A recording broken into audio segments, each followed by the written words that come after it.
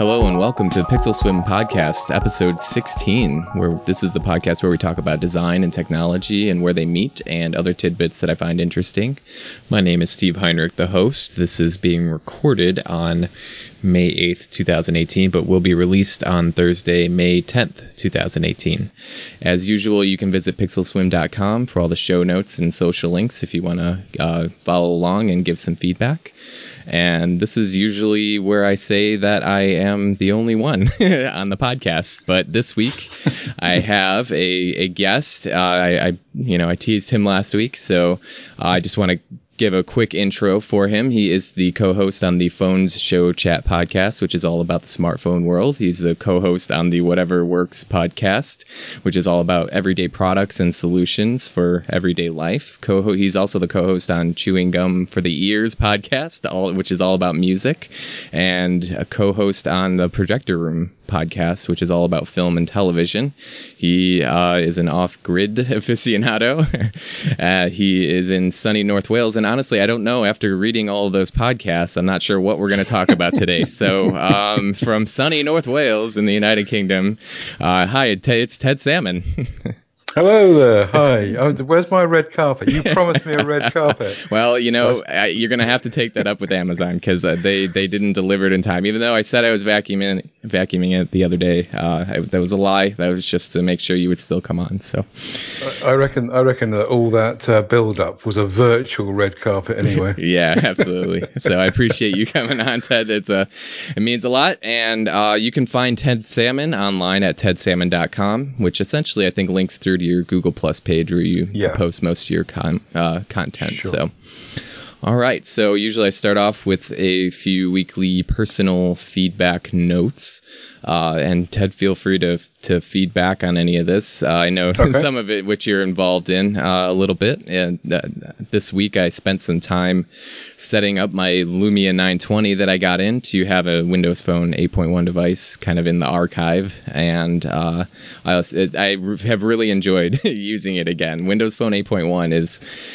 I dare say, better than Windows 10 mobile. So, but I also got, because when I originally ordered it, I couldn't find a good case really for it, but I wanted to have something so I could use, if I wanted to use it, outside of the house.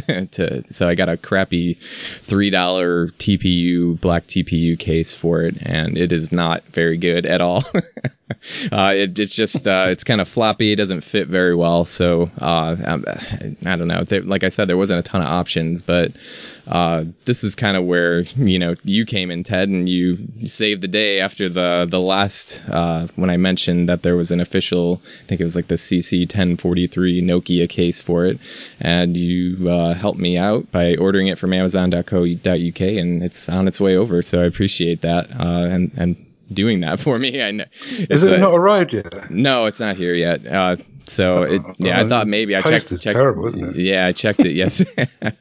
Yeah, I checked yesterday, hoping it would come in right before the recording, so I could tell you how great it was or how horrible it was. But I'm sure it's fine. When I was ordering that, Steve, I realized that it was about the sixth one that I'd ordered in my life, because I did have the Lumia 920. It was one of my favorite devices of the time when Windows Phone, or whatever you want to call it, was able to be a viable option for me as an operating system.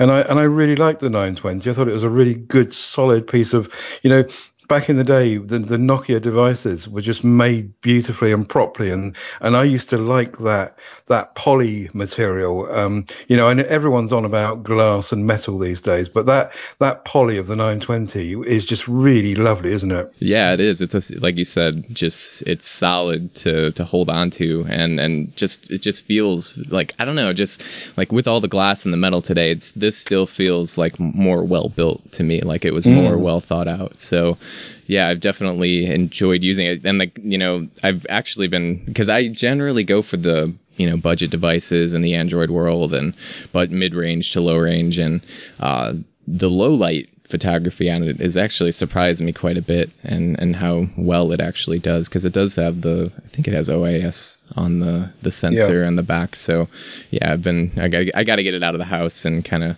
take a few more test shots and see how that goes. But yeah, so I'm looking forward to that case coming, so I can kind of complete the package, I guess you say.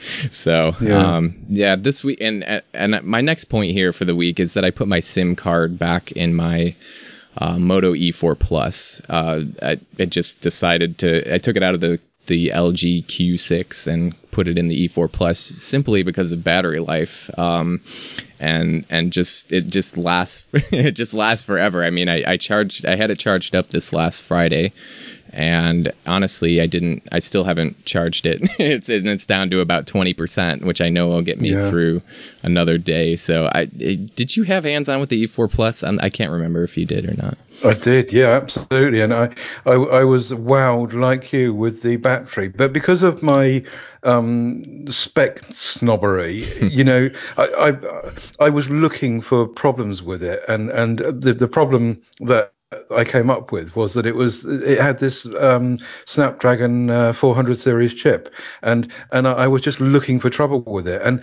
but in reality it was fine. It worked fine. It was a good solid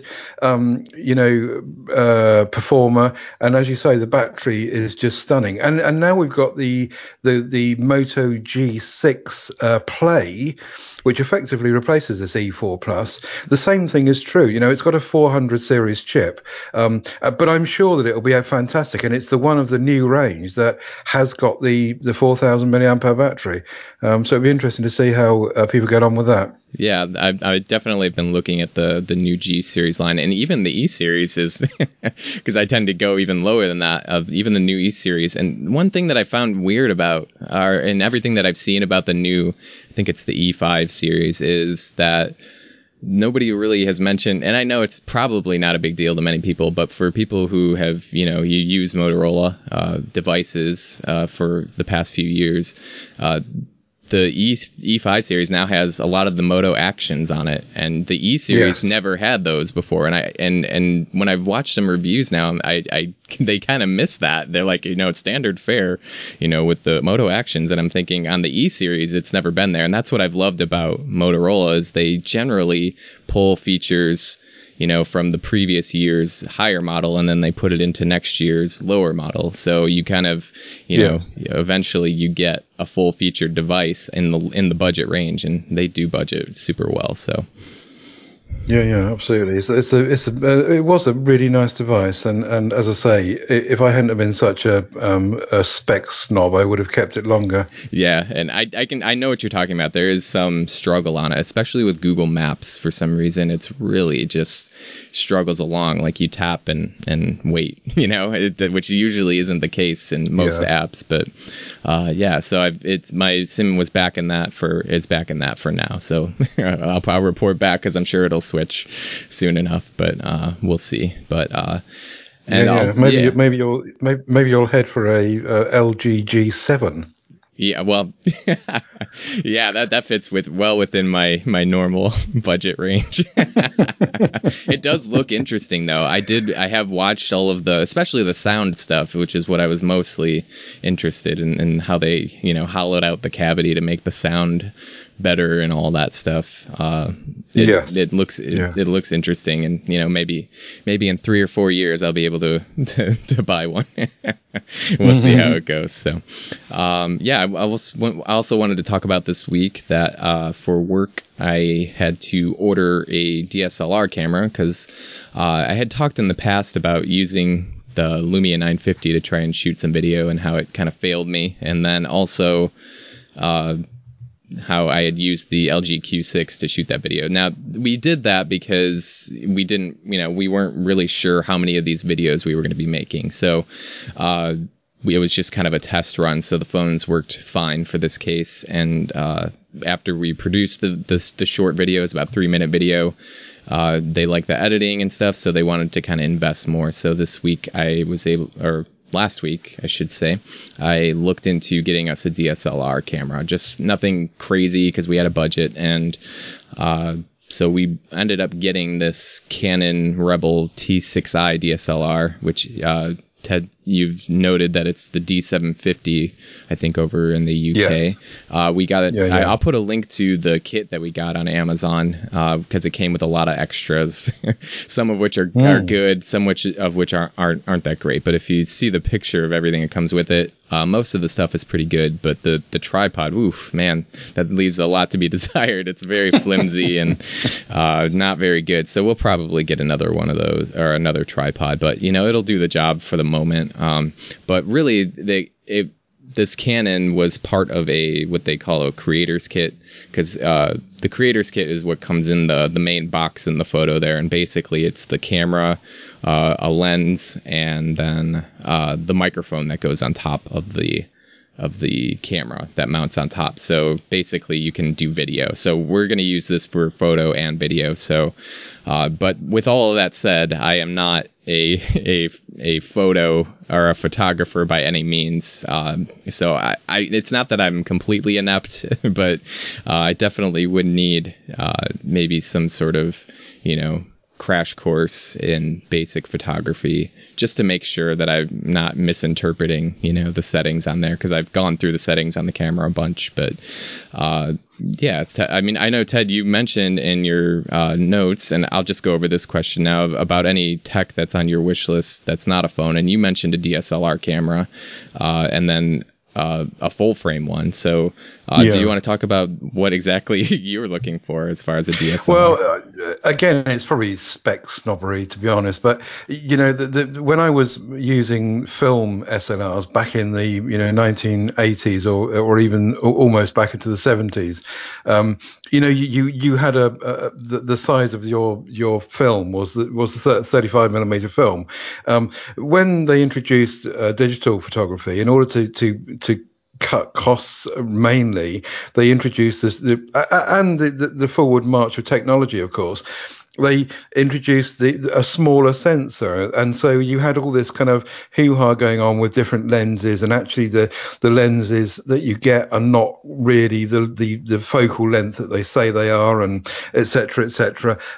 Just now we're just about getting to the point where full frame DSLRs, that is, so the sensor inside the camera, is actually the same size as a frame of 35 millimeter film. So it's a big sensor. Okay.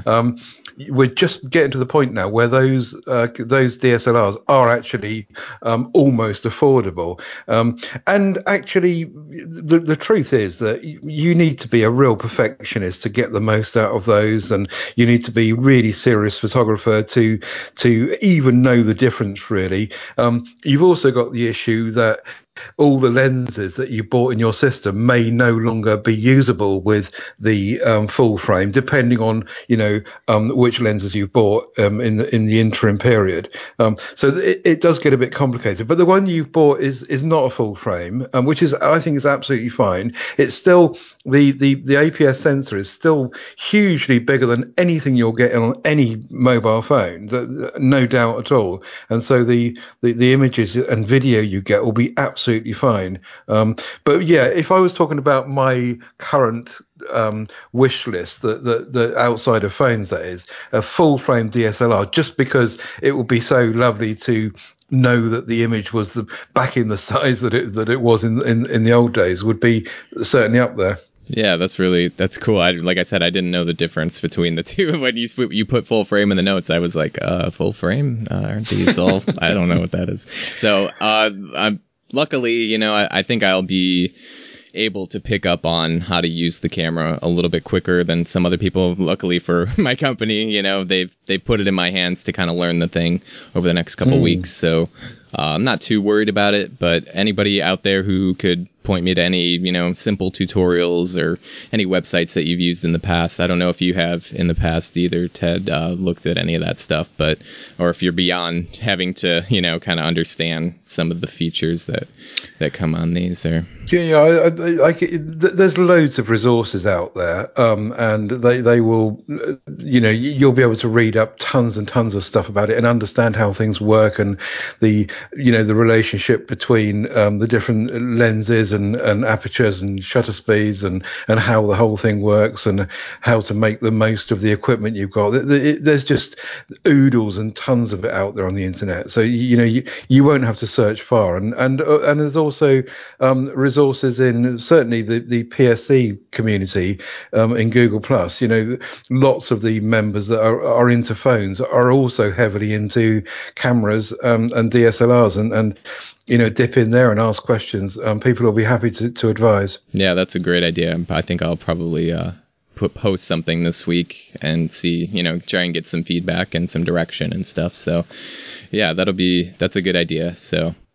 Okay, so also I just want to talk a little bit quickly about, I sent over an article about previewing Material Design 2.0 because I kind of had been trying to wrap my head a little bit around material design. I haven't really read through the entire spec, but the article that I sent wasn't written by anybody at Google necessarily, just somebody who kind of, I think he just creates apps for Android. So but a couple of takeaways that I had from this article was specifically the bottom navigation that looks very much like iOS has always done, and honestly, I'm not adverse to that because it works, and really it explains in this article about why the material design team would decide that. And basically, because screens are getting taller and navigation buttons are going away, the bottom of the screen is the obvious place to put main navigation in an app. So and also I took away from this that the material design team at Google really they don't do all of the design for Google. They basically put out the material design guidelines, and then each team for each app kind of follows those guidelines and breaks away from them as they see fit for the app. So they highlight the Google I/O app. I guess that's supposedly supposed to be kind of the framework or the benchmark for material design. So Did you look at this article at all, Ted, and read through? Yeah, and also other apps that are rolling out slowly are beginning to see this. I downloaded and started using the Tasks app, for example, which is really, really basic. But it has got those elements of design in it, and it's almost as if they're using that, even though it's a really basic app, to showcase this. And there's apparently the Gmail app is on its way, but they've done the desktop class upgrades on that, but not the Android one, and that's on its way. But I think you're right. It's about screens getting bigger and taller, and those controls at the bottom there's no denying it. They're very helpful and handy. The Google Plus app, for example, they've had for a long time those 4 controls across the bottom, and that's where your thumb usually, if not finger, falls too quickly, and you can get to where you want to. Navigation is much quicker. So I can see what they're doing and where they're going, and in the process they're making it look very nice. And the font set on the Gmail on the web class Gmail is really nice, and they've done some nice features. They put a column down on the right where you can quick link to other apps, which no doubt will grow. The whole thing about the material design too, I think, is very, very interesting. Yeah, and I think Google's overall done a pretty good job rolling it out, and not kind of, other than when they jumped to Lollipop on Android, which was kind of a big visual jump. They've done a pretty good job rolling out things and refining things so people aren't so, scared off as far as, the functionality of some of this stuff. And you get used to it, it makes more sense at the bottom. And so it's eventually, even if you were used to the other way of navigating an app of, whatever other options they would provide, you get used to it, and you realize, I think eventually, what I find with Google, a lot of Google stuff is that there's always a reason behind why they're doing it, and I'm sure it's obviously the same for Apple, and usually over in a little bit of time you get used to it, and you find that it is actually easier, and once you get used to it. So I think it was just interesting how they with Google I/O coming up, I'm curious to see what they have to say more about Material Design 2.0 or whatever. So we'll see. We shall see. So.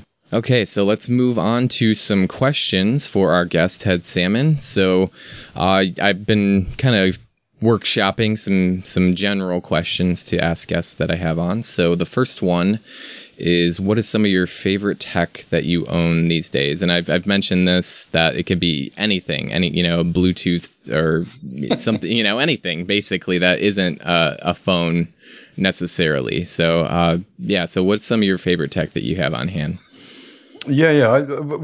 I do get drawn to things that make sounds, and I love Bluetooth speakers, and I'm a sucker for buying radios, and particularly if they're old-fashioned. I love Sony stuff, things that give a really good quality output. I've got far too many Bluetooth speakers and radios and stuff like that than I need. Absolutely far too much.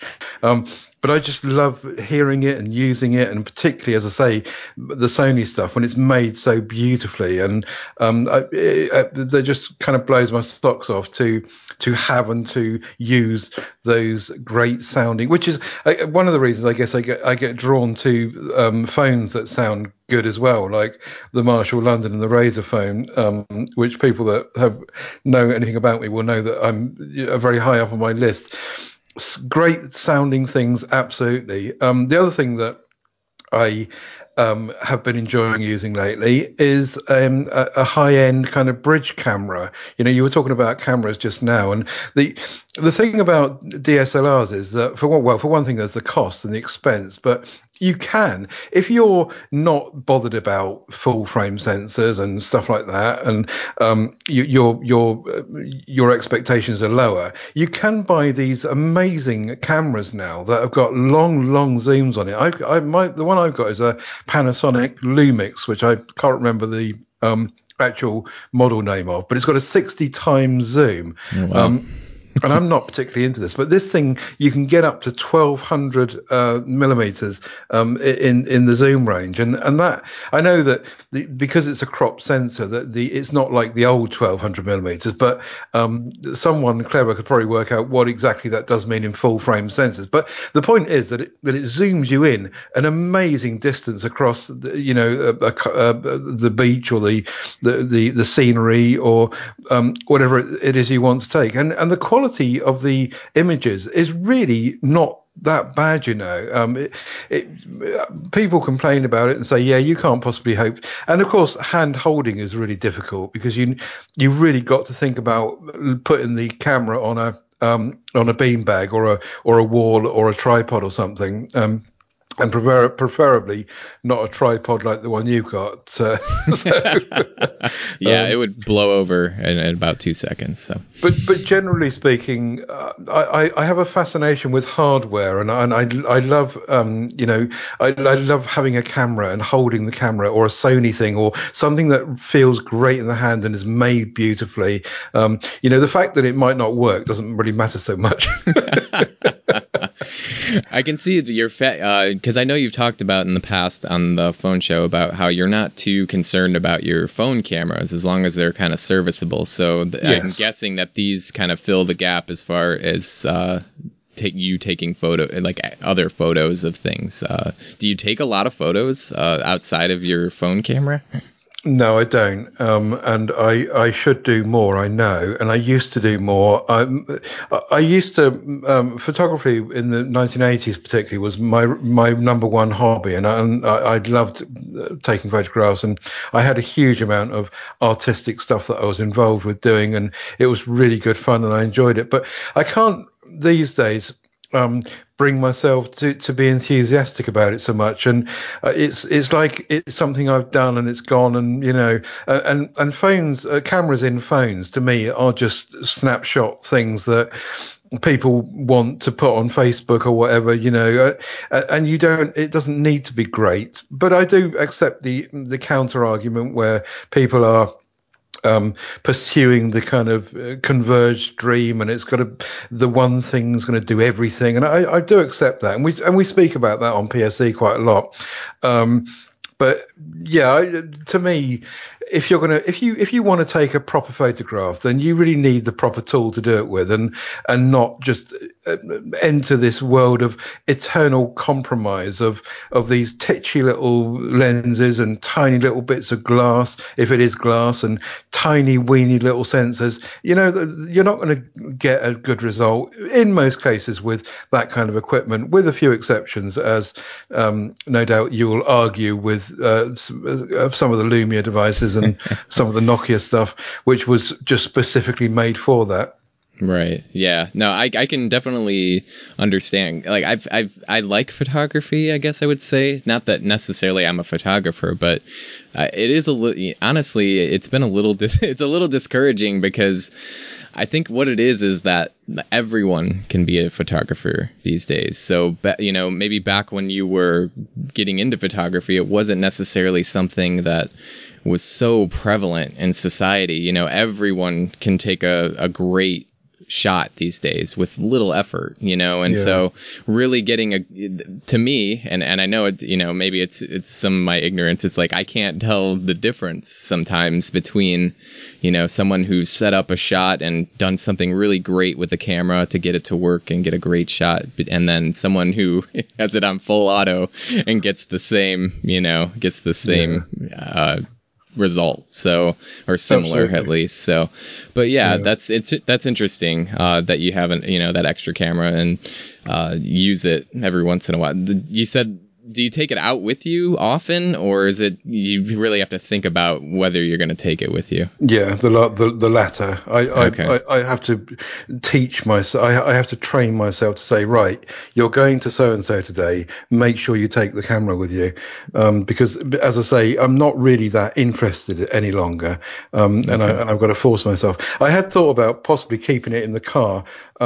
Then I would kind of have it with me, and I'm more likely to use it. Oh, the other thing I was going to say about the cameras these days is that they've started relatively recently to be chargeable with a phone charging cable. Right. Now, in most cases, it's micro USB, but all right, it's not USB-C, but that's made a big difference as well, I think, is that you haven't got to physically remove the battery from the camera and put it into a separate charger that's plugged into the wall, leave it to charge, remember to pick it up, put it back in before you go off again, or have multiple batteries, of course. The fact that you can treat these modern cameras in the same way as you treat your phone, you plug it in overnight or whenever it needs a charge, you don't have to think about taking the battery out. That, to me, that makes a big difference in usability. Yeah, that absolutely. I know the Canon that we got, I think, still takes the the battery pack. So I haven't seen on there if there's any sort of charge port on the camera itself, but I'll have to check that out. So yeah, I just wanted to go on to the next question here, which is, what do you use as your main computing device? I know you use a laptop, and the reason I asked this question is because a lot of people are, can get away with just using their phone as their main computing, only computing device these days. So I'm always curious what people are using, and if they need a laptop or anything like that. I know that you're using a laptop, so it looks like an Acer Swift 5. So how is that? Is that meeting your needs, I guess? A Windows 10 laptop, as you say, an Acer Swift 5, really nice. It's a slim model. It's got a 13-hour battery life, which is one of the reasons I got it. So it's very portable. That's great, yeah. It's also got a fingerprint scanner on the trackpad with Microsoft Hello, which initially didn't work very well, but I factory reset the computer and it started working, and it's worked ever since then. So that's fine. Dolby speakers on it, 15-inch screen. It wasn't cheap. It was £699, but I'm guessing it's probably cheaper now. But the reality is that I also live with Chromebooks. I've got a Chromebook Flip, and there's some Dell units around here. The Chromebook Flip is particularly interesting because it's got a USB-C 2 ports on it, in fact. So you can charge it with anything that's hanging about in terms of USB-C. And the reality is that I have got two things that I do with a Windows computer that I need a Windows computer for. One of them is podcasting, which is, I know it's surmountable with Chromebooks, but it's difficult, as you'll probably find yourself, to try and work around. And there's nothing quite like having some sort of Windows or Mac computer to do that properly. And the other thing that I use is Microsoft Publisher. And if it wasn't because I'm the editor for a printed magazine, which comes out monthly, but if it wasn't for those two things, I really do believe that I wouldn't necessarily have a traditional computer. I think that I could live with with Chromebook or Chromebooks. And I wouldn't need it at all. But while I need those to do those things, I just need something with more meat. And the other thing in terms of computing, in answering your question that I have, is a Lenovo Yoga Tab 10, which has got a really meaty specification on it. Unlike most tablets, it's got a hanging stand on it, so you can stand it up or hang it. And it's got a micro SD card, and the reason I've got that for is that when I'm off grid, I can I can consume media on it. I find that if it's sat in front of me, it's a 10-inch screen. If it's sat in front of me, quite near to me, it's as good as a TV across the room. It's absolutely fine. And I can, when I'm in the various places I go to where there's Wi-Fi, I can download programs, TV shows, BBC iPlayer in our case in this country. And you've got it for later on to be able to watch when you're off grid and you haven't got a connection, or you've got to pay for a cellular connection. So, that's my trio of things that I use on a routine basis, really. My Windows laptop, my Chromebook, and my media consumption Yoga tablet. I incidentally don't use the tablet for anything else at all, just for media, because actually I think that Android tablets are just appalling. I agree. We have a tablet in our house. It's a Samsung Tab 8 or something along those lines. My wife uses it primarily, usually, at night for, watching video and stuff like that. And the Yoga Tab sounds, I'm going to have to check that out because it sounds like it could be potentially something if we were going to upgrade. What's the do you know what the resolution on that 10-inch screen is, or? No, I don't. Is it, just basically like a 720, maybe 720p or? I honestly can't tell you. Sorry. Okay. But it's got a sharper image on it, though. Yeah. I can't see any, and the specification is quite high. It's got, lots of RAM, and it's got a 600 series Snapdragon chip, and it's got 64 gigs of storage, and those kinds of things. Normally, with those 10-inch tablets, that all the specs are terrible. You like 1 gig of RAM or 2 gigs of RAM, and the really low end, and the chipsets are really bad and poor. And I just think, generally speaking, that Google are not interested in Android on tablets. They've made it perfectly clear that they've got their eyes fixed on other things like Chrome or tablets running Chrome OS and that sort of thing. So I think it's changing. Okay, yeah, and also you talk about using a Chromebook Flip, and honestly, I have a Windows 10 PC too, a Lenovo, and I honestly wish that I could just use a Chromebook, but like you said, there's usually just a few things that you need to do that require that heavy, the heavy machinery to get done. And for me specifically, I mean, I run the entire Adobe Creative Suite, so that's not happening on a Chromebook, but it's one of those I wish I could, because it would it would increase the battery life of my computer. It would most of the stuff that I do would be taken care of. So yeah, I definitely can.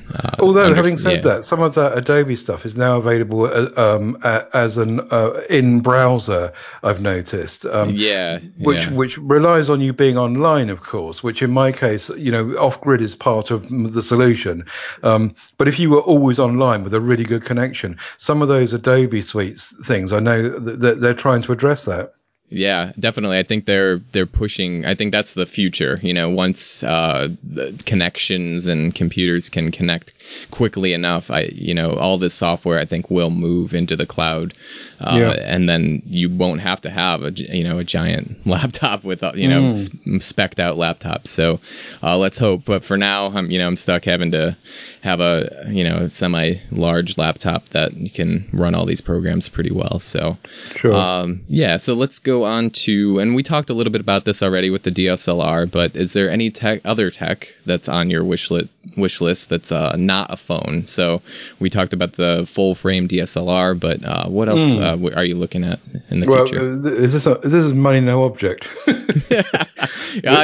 Money no object. Yeah, might as well. Not to no copyright infringement on whatever works. If it's money no object, I'd have a Pixel book, and I just think that £1,000 plus £100 for the pen on top of that, and also the point about the Pixel book is that it doesn't do one of the things that I would be looking for it to do. To justify that cost either, which is to do handwriting recognition properly. I've been looking for a long time for something and I tried the yoga book for this, which doesn't do it either. Changing your handwriting into text, and now that I'm not working anymore, the practical application of that is for me less important, but it's still, I think, an interesting tech and something that I'd like to see working. Now, apparently, the iPad Pro, the posh one, the one that comes with pencil support, that does it well. But the trouble with that is that it's an awful lot of money again, same as the Pixel book really, to shell out on one thing for doing one thing. I've got no other use for an iPad particularly, and to shell out money on that, it just seems, I can't really justify that. But so those are a couple of things that I'd really like. I'd like handwriting recognition that works properly and reliably. Yeah, that's really interesting. I honestly don't see myself needing that feature, but I definitely think it's cool tech. It definitely is interesting to that they can make that happen, especially with the differences in everybody's handwriting. So but I actually had something, because I've been kind of visiting the local Best Buy, which is basically our tech, a tech store in the suburbs here, and I've been looking at all the laptops and everything, and again, money no object, and on my wish list right now, because I don't think last time that I had a guest I answered with anything, but this time the Surface Book 2 looks. Man, I had hands on with it, and considering all the specs on it, I don't know how they squeeze everything in there. I'd have to look at those breakdown photos where they stack everything and put it in there. But the Surface Book 2, when we were just talking about not wanting to necessarily have to have a super powerful computer, but it's a very powerful computer, and they've managed to put it into a nice package, and it's definitely, if I upgrade again, I think I'll save my pennies and maybe try and look at getting like a Surface Book. And they also had a Surface mouse there that I just took a quick look at. It wasn't on display, but they had the box, and it said up to 12-month battery life on this wireless mouse, and I couldn't believe my eyes. I mean, I haven't had a wireless mouse for a while, so I'm guessing the technology has gotten so efficient that it can do that sort of thing. And I've always kind of stuck to a wired USB mouse, and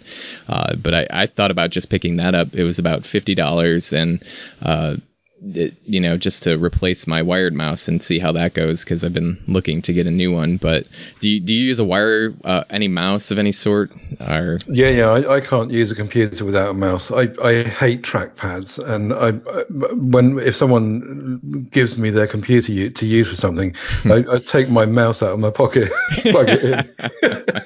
I really, really hate using a computer without a mouse. It just seems to be ingrained in me. But yes, I've been, and here's a shout out for Amazon Basic Mice's mouse.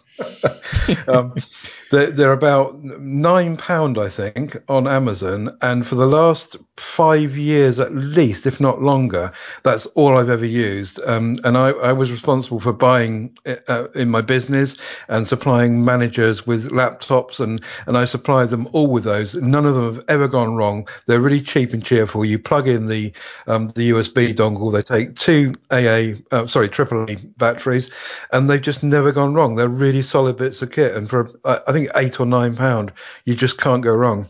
Yeah, that's I'll have to check that out. That could be an alternative to kind of test things out before I dive in and, get a $50 mouse. So, but I was thinking though, like Money No Object, I would get the whole setup for the Surface Book 2 and get the pen and the mouse and, go full throttle with it. And really, the biggest thing about that laptop or / tablet is that the battery life on it is really good. And on my Lenovo laptop that I have now, I can unplug for about, doing what I do in Photoshop and Illustrator and After Effects and stuff like that. It lasts, maybe 2 hours.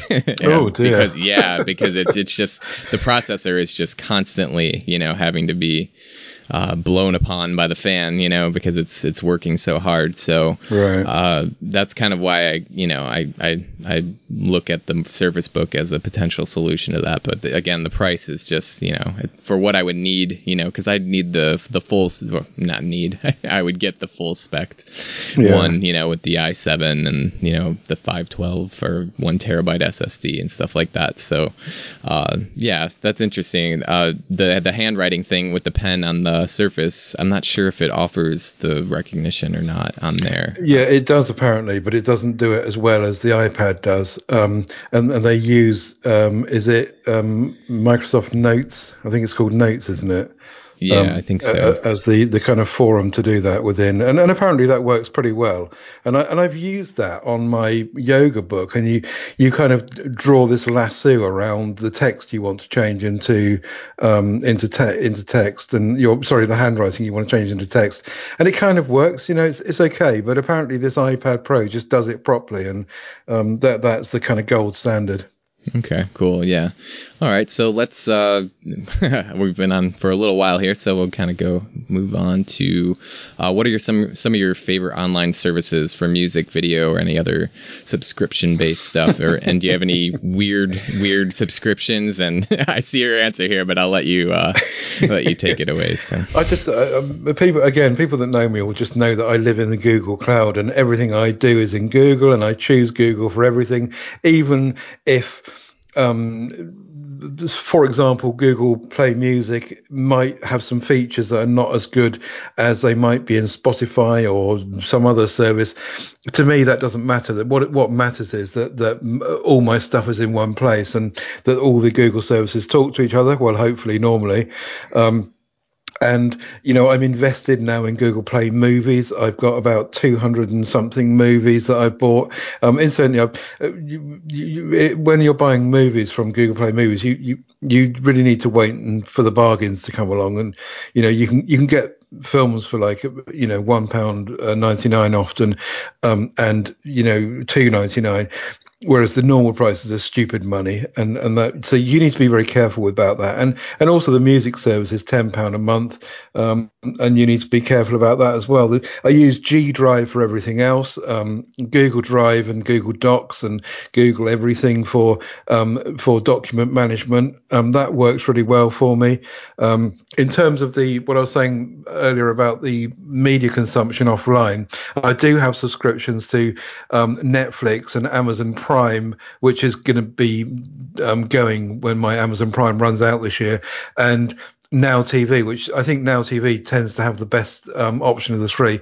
You probably won't know that service, but it's a Sky one. Okay. And again, if Google in the UK provided similar services to those subscription things, those Netflix type services, I would go with Google as well, but they don't, so I don't have a choice of that. But yeah, in answer to your original question, I'm afraid I'm very much a kind of in-house one solution person as much as I possibly can be. How about you? We have a few subscriptions. We have Netflix, and I subscribe to Pandora Radio because I found that it actually kind of works how I listen to stuff. They have a couple of subscriptions, Pandora does, and one of them is just to remove the ads that they play, and also so you can skip as much as you want as far as the radio goes.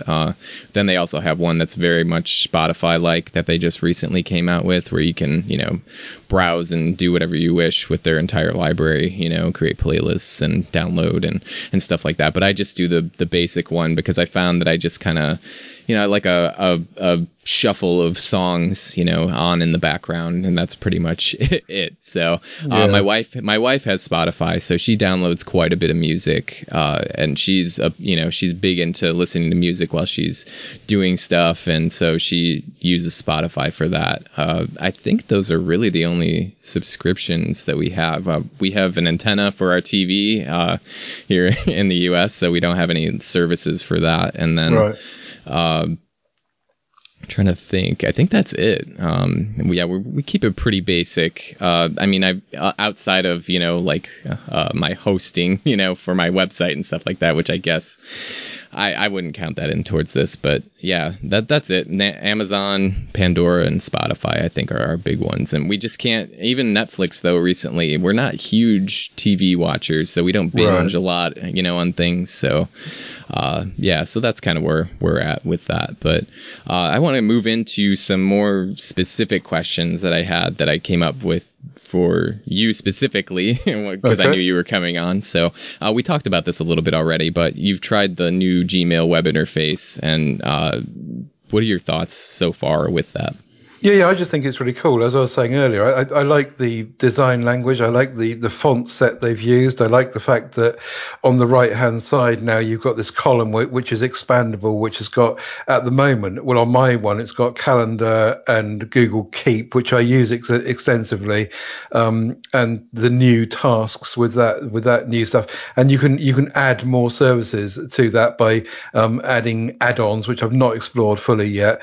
They've also rearranged the way in which your email content can be shown on the kind of front panel, which means that if someone, for example, sends you an email with an attachment to it, you get this kind of Apple-like pill-shaped bubble underneath it. Do you have that turned on for yours? Yes, I do. Okay. And you're quite right. You can turn those off if you don't want to. If you want a more compact look, you can get rid of those.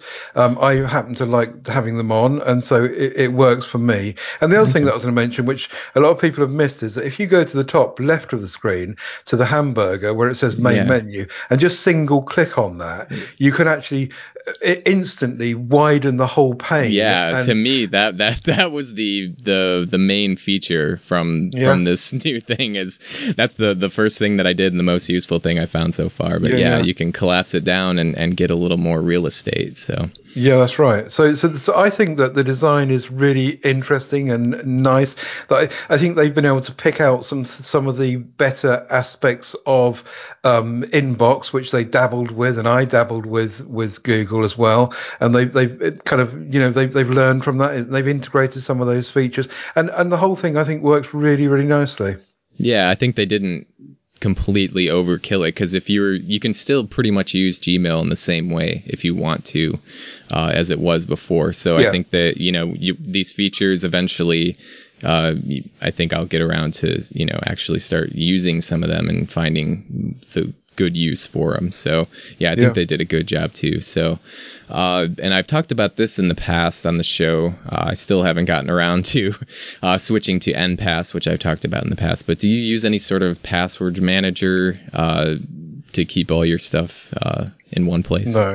No, okay.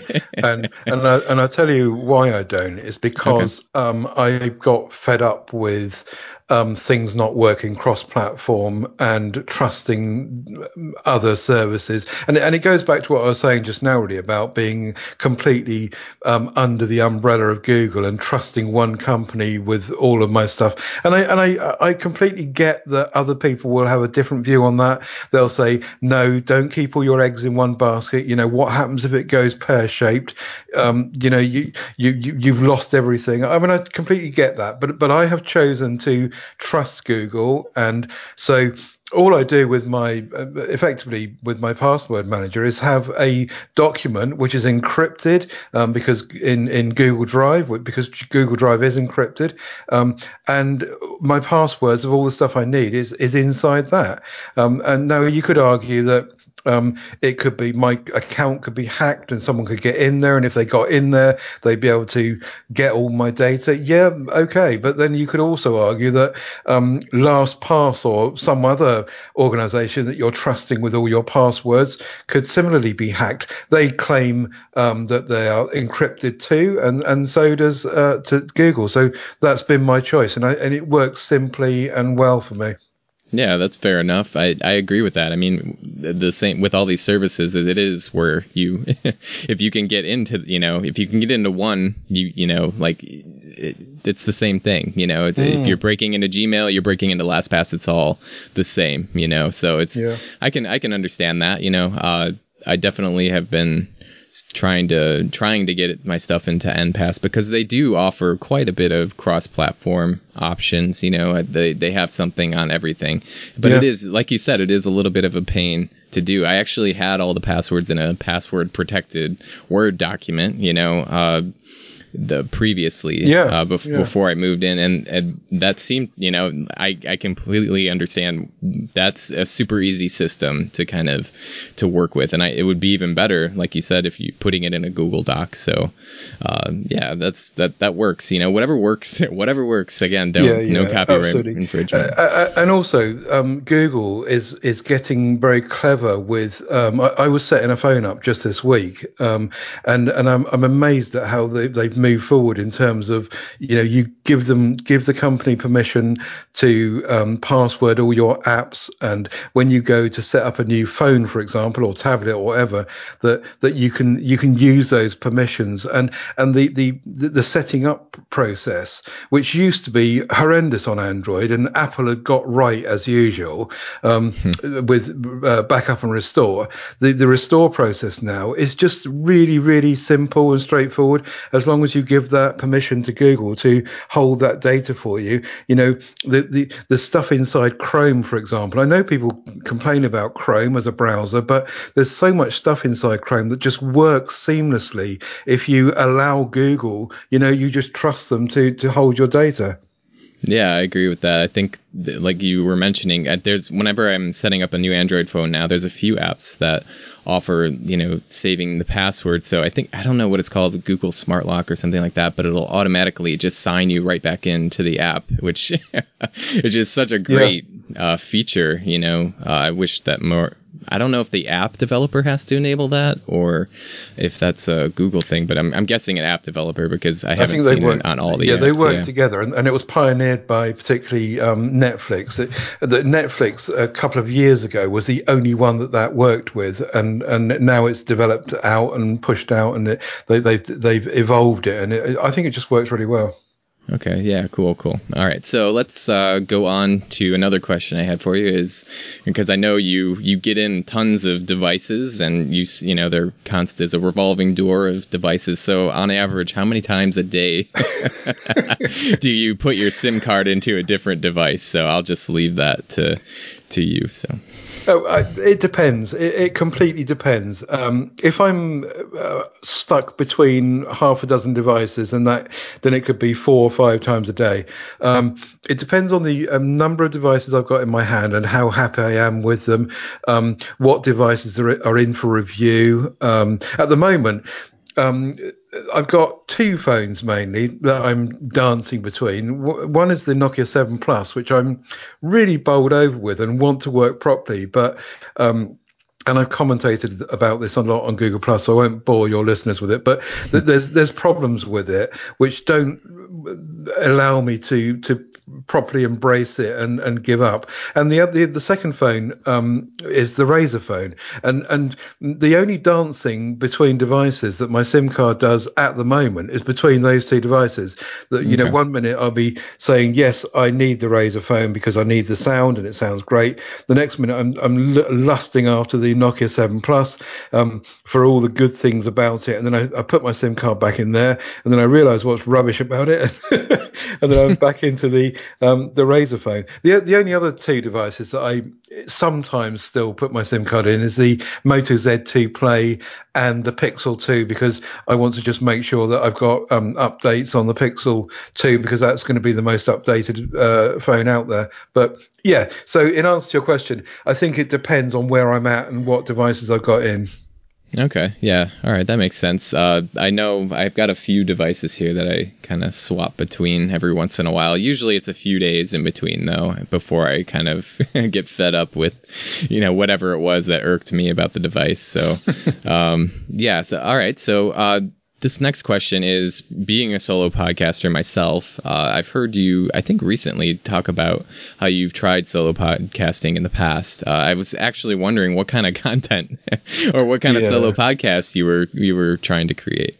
Oh, I hated it. I really didn't like doing it at all. It didn't last long. The publication for which I'm a editor that I mentioned earlier is a monthly magazine.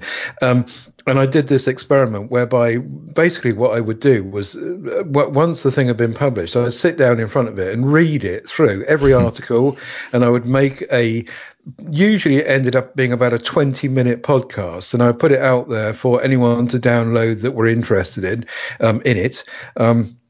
And very few people did, and I got fed up with doing it really quickly. I mean, I do tip my hat to you for pursuing the whole solo thing, because I think it can be a bit soul destroying and a bit isolated and insular, and it just feels to me when I'm doing it like this is wrong. It needs to be a dialogue. It needs to be two people at least.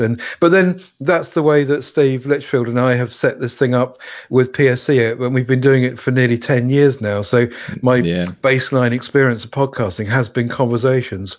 Yeah, that's interesting. It's, the one thing that I try and remember while I'm doing it, I guess that's helped me, because at the first podcast, I don't know if anybody's listened to those, thank you for sticking with it, because I feel like I was just so, like, I don't know, it's a weird experience at first, and then the thing is once people started giving feedback to the show, then it kind of put in my head that I was actually talking to someone, Yeah. And so that's kind of helped me, I think, get along with it a little bit better. So, cool. Yeah, that's interesting that you had a foray into that. So, and we talked a little bit about you using Google, and I know you post a lot on Google Plus. So what would not a lot, I should say, more than a lot on Google Plus. That I would say that's your main social / blog publishing platform. What would it take to get you out to go take your content outside of Google Plus? It's not possible. I can't really see past Google services, because it's this umbrella thing for me again. I'm so happy with it all being under one umbrella. I mean, I tried Blogger. Well, Blogger is a Google tool, of course, and right. I tried using Blogger and also what's the Sites, Google Sites as well, but they're unpolished tools that you think any minute Google are going to give up on anyway. And so I've tried in the past going and having a looking at places like services like WordPress and Wix and Weebly and Squarespace and I started to kind of put together a web space, and then I think to myself, certainly since Google Plus has come along, I think, well, why am I doing this? What's the point when Google Plus is something that is clearly now not going away anytime soon. Even if it did, the takeaway service allows Google users to take all their data away with them if anything did go wrong. Yeah. Why am I looking for things outside of Google Plus to do this with? It works perfectly well. I mean, there are some things in terms of formatting that don't work. You can't, for example, if I'm putting a post on Google Plus, I can't lay out a photograph in the middle of my text to the right and then embed the text around it. I can't, I have little control over those kind of elements. All you get is being able to put a photograph or an image at the bottom of your post and an album at best. But it seems to work for me, and it's okay. And some of the text formatting stuff is really basic. And yes, if you went out to WordPress or something, of course you could create something much more. But I just don't see the need to. Yeah, personally, Ted, I don't think you need to go outside of Google Plus. I just thought I would ask because, I think it's, a question people may have thought about. I know you've dealt with that question in the past too, but I think you're perfectly fine on Google Plus. I think you use the platform to its fullest, and if you're already in Google's ecosystem, it's probably out. Blogger is kind of its own thing. I've always kind of seen it as a separate entity. Doesn't really fit in with the rest of the Google stuff, but Google Plus, honestly, it's a great place to do what you're doing, to post these things, and the communities on there are probably the strongest of any social network. So I think you're more than justified in just sticking with it because it just makes the most sense and it works. I think you should just keep at it. And like you said, if for whatever reason you wanted to switch over, you could just export all that data out and take it somewhere else. But I think Google Plus is here to stick around. So. No, now that I have your support, I'll carry on. Yeah, the Pixel Swim stamp of approval.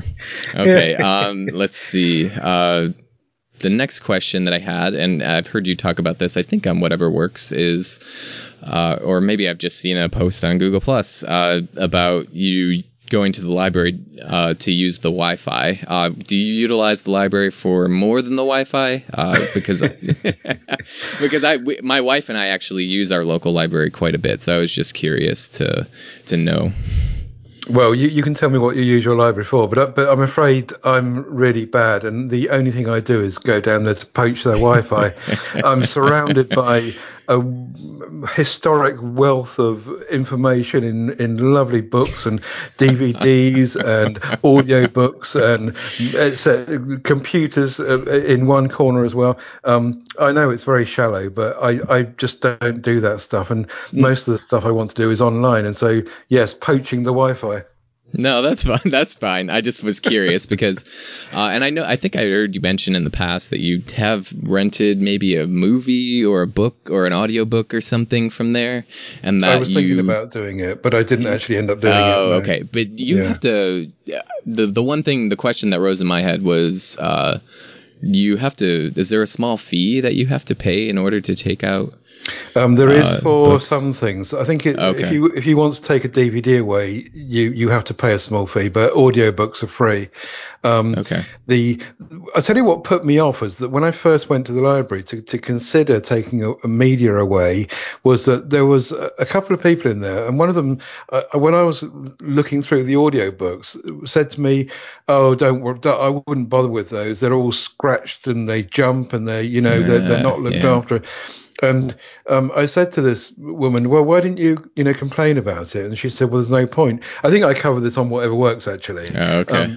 At the time, and it just kind of put me off really that you take an audiobook home with you or a DVD and you're halfway through watching it, and because people have damaged them in the past and the service have not replaced them with new ones that work properly, you're going to get through halfway through the book and not hear the end of it or whatever. I don't know. Right. Yeah, we've run into that. My wife and I have run into that issue with the DVDs. Their DVD section is gigantic at our library. I don't know exactly, and there's no fee to take them away. You have like 2 or 3 days, and then you return them. But we've run into that where we're in the middle of a movie and it'll just skip, and you can't get past it. You can't rewind it. You can't fast forward. It just stops working or whatever. So yeah, I understand that that issue with the library. So. Yeah, and also DVDs now are 2 a penny. So, Right. if you're frugal and wise and go hunting around various online DVD shops, stores, you can pick up bargains all over the place. I still have some DVDs, not a huge amount, but I still have some, and they are usually ones that I've got for 99p here and there. Yeah, yeah. And I noticed our library recently incorporated with some app for libraries where they offer their audiobook content. Here you can rent it via app now. So that luckily that would take away any of the scratching issues with the CDs that they have there. Yeah. So they've kind of opened up a library of, audio stuff that you can take a look at there too. So yeah, I was just curious because my wife and I go to the library quite a bit. She uses it. She tutors math and English and different things for, from young kids to adults, and so there's little rooms at the library that she uses to meet up with those people and kind of do the tutoring there. So we get every aspect of the library. I feel like we've been kind of had our hand in, and it's been really nice, to use it. So I just thought I would ask about that. But this last question is kind of non-tech related at all. But the reason I ask is because from what I've gleaned from Projector Room and stuff like that, and when you've talked about the type of stuff you watch, is not necessarily into is it wrong to say that you're not necessarily into the sci-fi genre very much, or is that true? I don't want to make assumptions that you don't necessarily enjoy sci-fi movies, but that they're not your favorite. Yeah, you got me there, I'm afraid.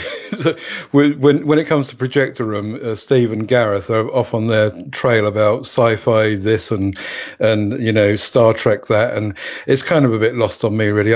I prefer to watch kind of ordinary reality stuff and historical dramas and stuff like that. When it gets all silly and fantasy based, I kind of lose track, really. Oh, okay, yeah. So, but I know in the past, I think on the phone show episode recently where you were nowhere to be found when Steve was looking for you. You mentioned that you were watching rugby. Was that right? Was that what was going on? Yeah, I think I really enjoy rugby. I mean, I used to really enjoy football and cricket, and I even kind of, when I was much younger and fitter, I played golf, and I'm a really big bloke as well, so rugby was really the thing that I should have been playing, and I did play for the school a few times, etc. Okay. But as I've got older, I've just kind of become much lazier and don't really do very much. I also used to play in a pool league, and I think this pool is probably what you call billiards in America, or or something like that. Yeah, pool.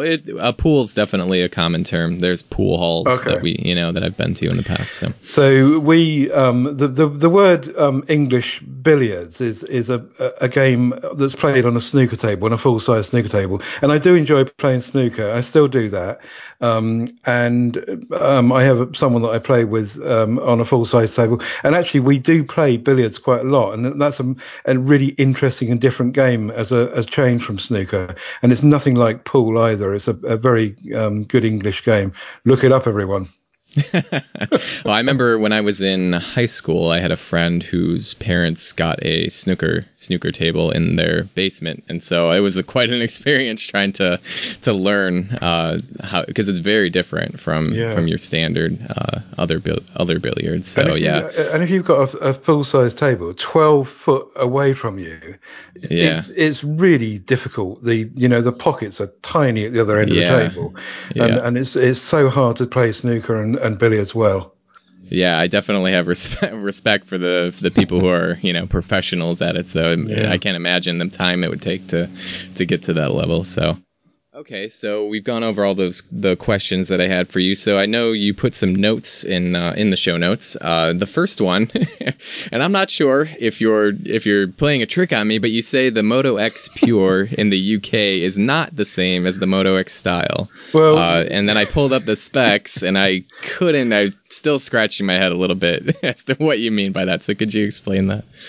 Well, I don't know if it's different in America. I can't remember. It seems like a long time ago that the Moto X was around. And what the listener doesn't know is that before we recorded, you sent me a huge list of all the devices you had over the years. Yeah. And one of them was the X Pure and Style. And as I understood it in this country, the X Pure was a device that was lesser specified than the X Style. If my memory serves me correctly, the X Style was a physically bigger device than the X Pure, and it was 5.7-inch screen, I think. I can't remember exactly, Right. but the Pure was 5.5-inch screen. One of them had good, powerful stereo speakers. One of them didn't. One had more RAM. One didn't. And so, but I think that what you were saying in your list was that you thought that the X Pure in America was the same as the X Style here, or vice versa, or something. Right. Yeah. And that was my understanding of it as far as I knew.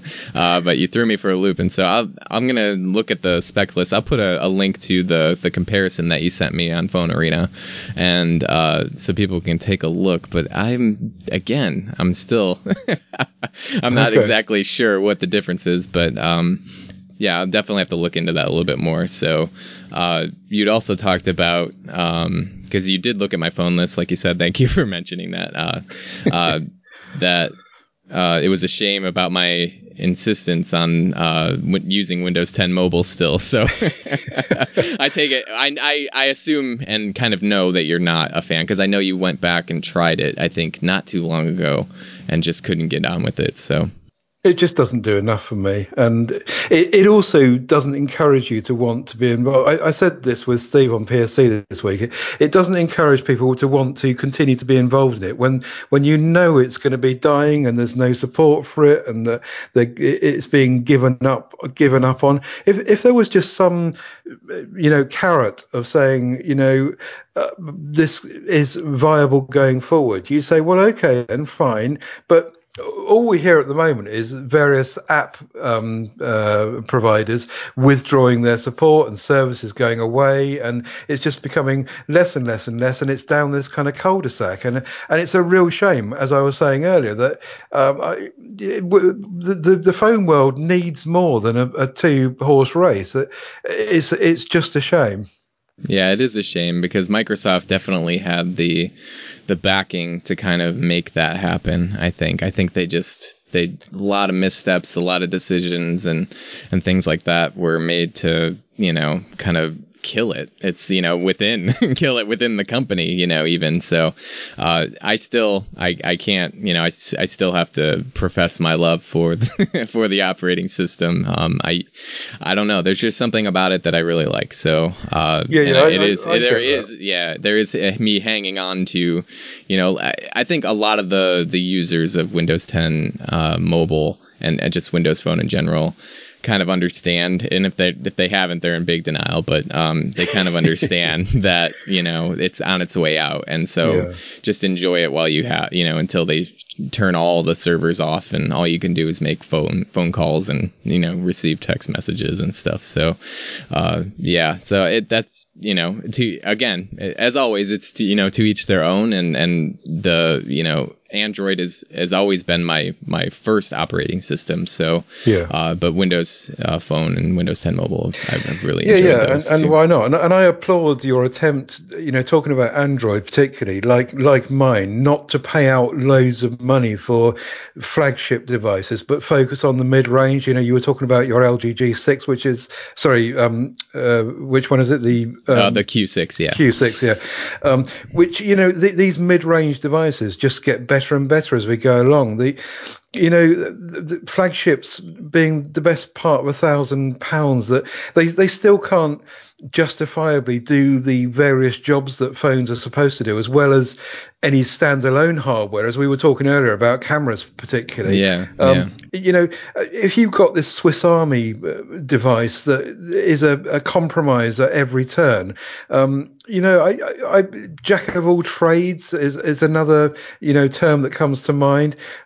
Ultimately, is it not just a kind of toy and a plaything? But if you want to get jobs done properly, you would turn to other tools anyway. And actually, we've spoken quite a lot on this very podcast that we've been recording today about lots of examples of doing exactly that, and highlighting the quality of being able to go away from phones and get a job done better, quicker, often, and with better results. With of course the possible exception of telephony and connectivity. And after I read that in the notes, I actually remember that in the past couple of days there was an article about the Samsung Galaxy S9. I think it was on Phone Arena too, talking about how even sometimes connectivity and telephony, like you said, using the phone, making phone calls, they can't even always get that right, specifically. I guess they pushed out an update to fix people were having a lot of dropped calls, and there was a lot of issues with phone calls on the Galaxy S9. So they rolled out an update for that. So even then, I think sometimes perhaps they focus so much on all these other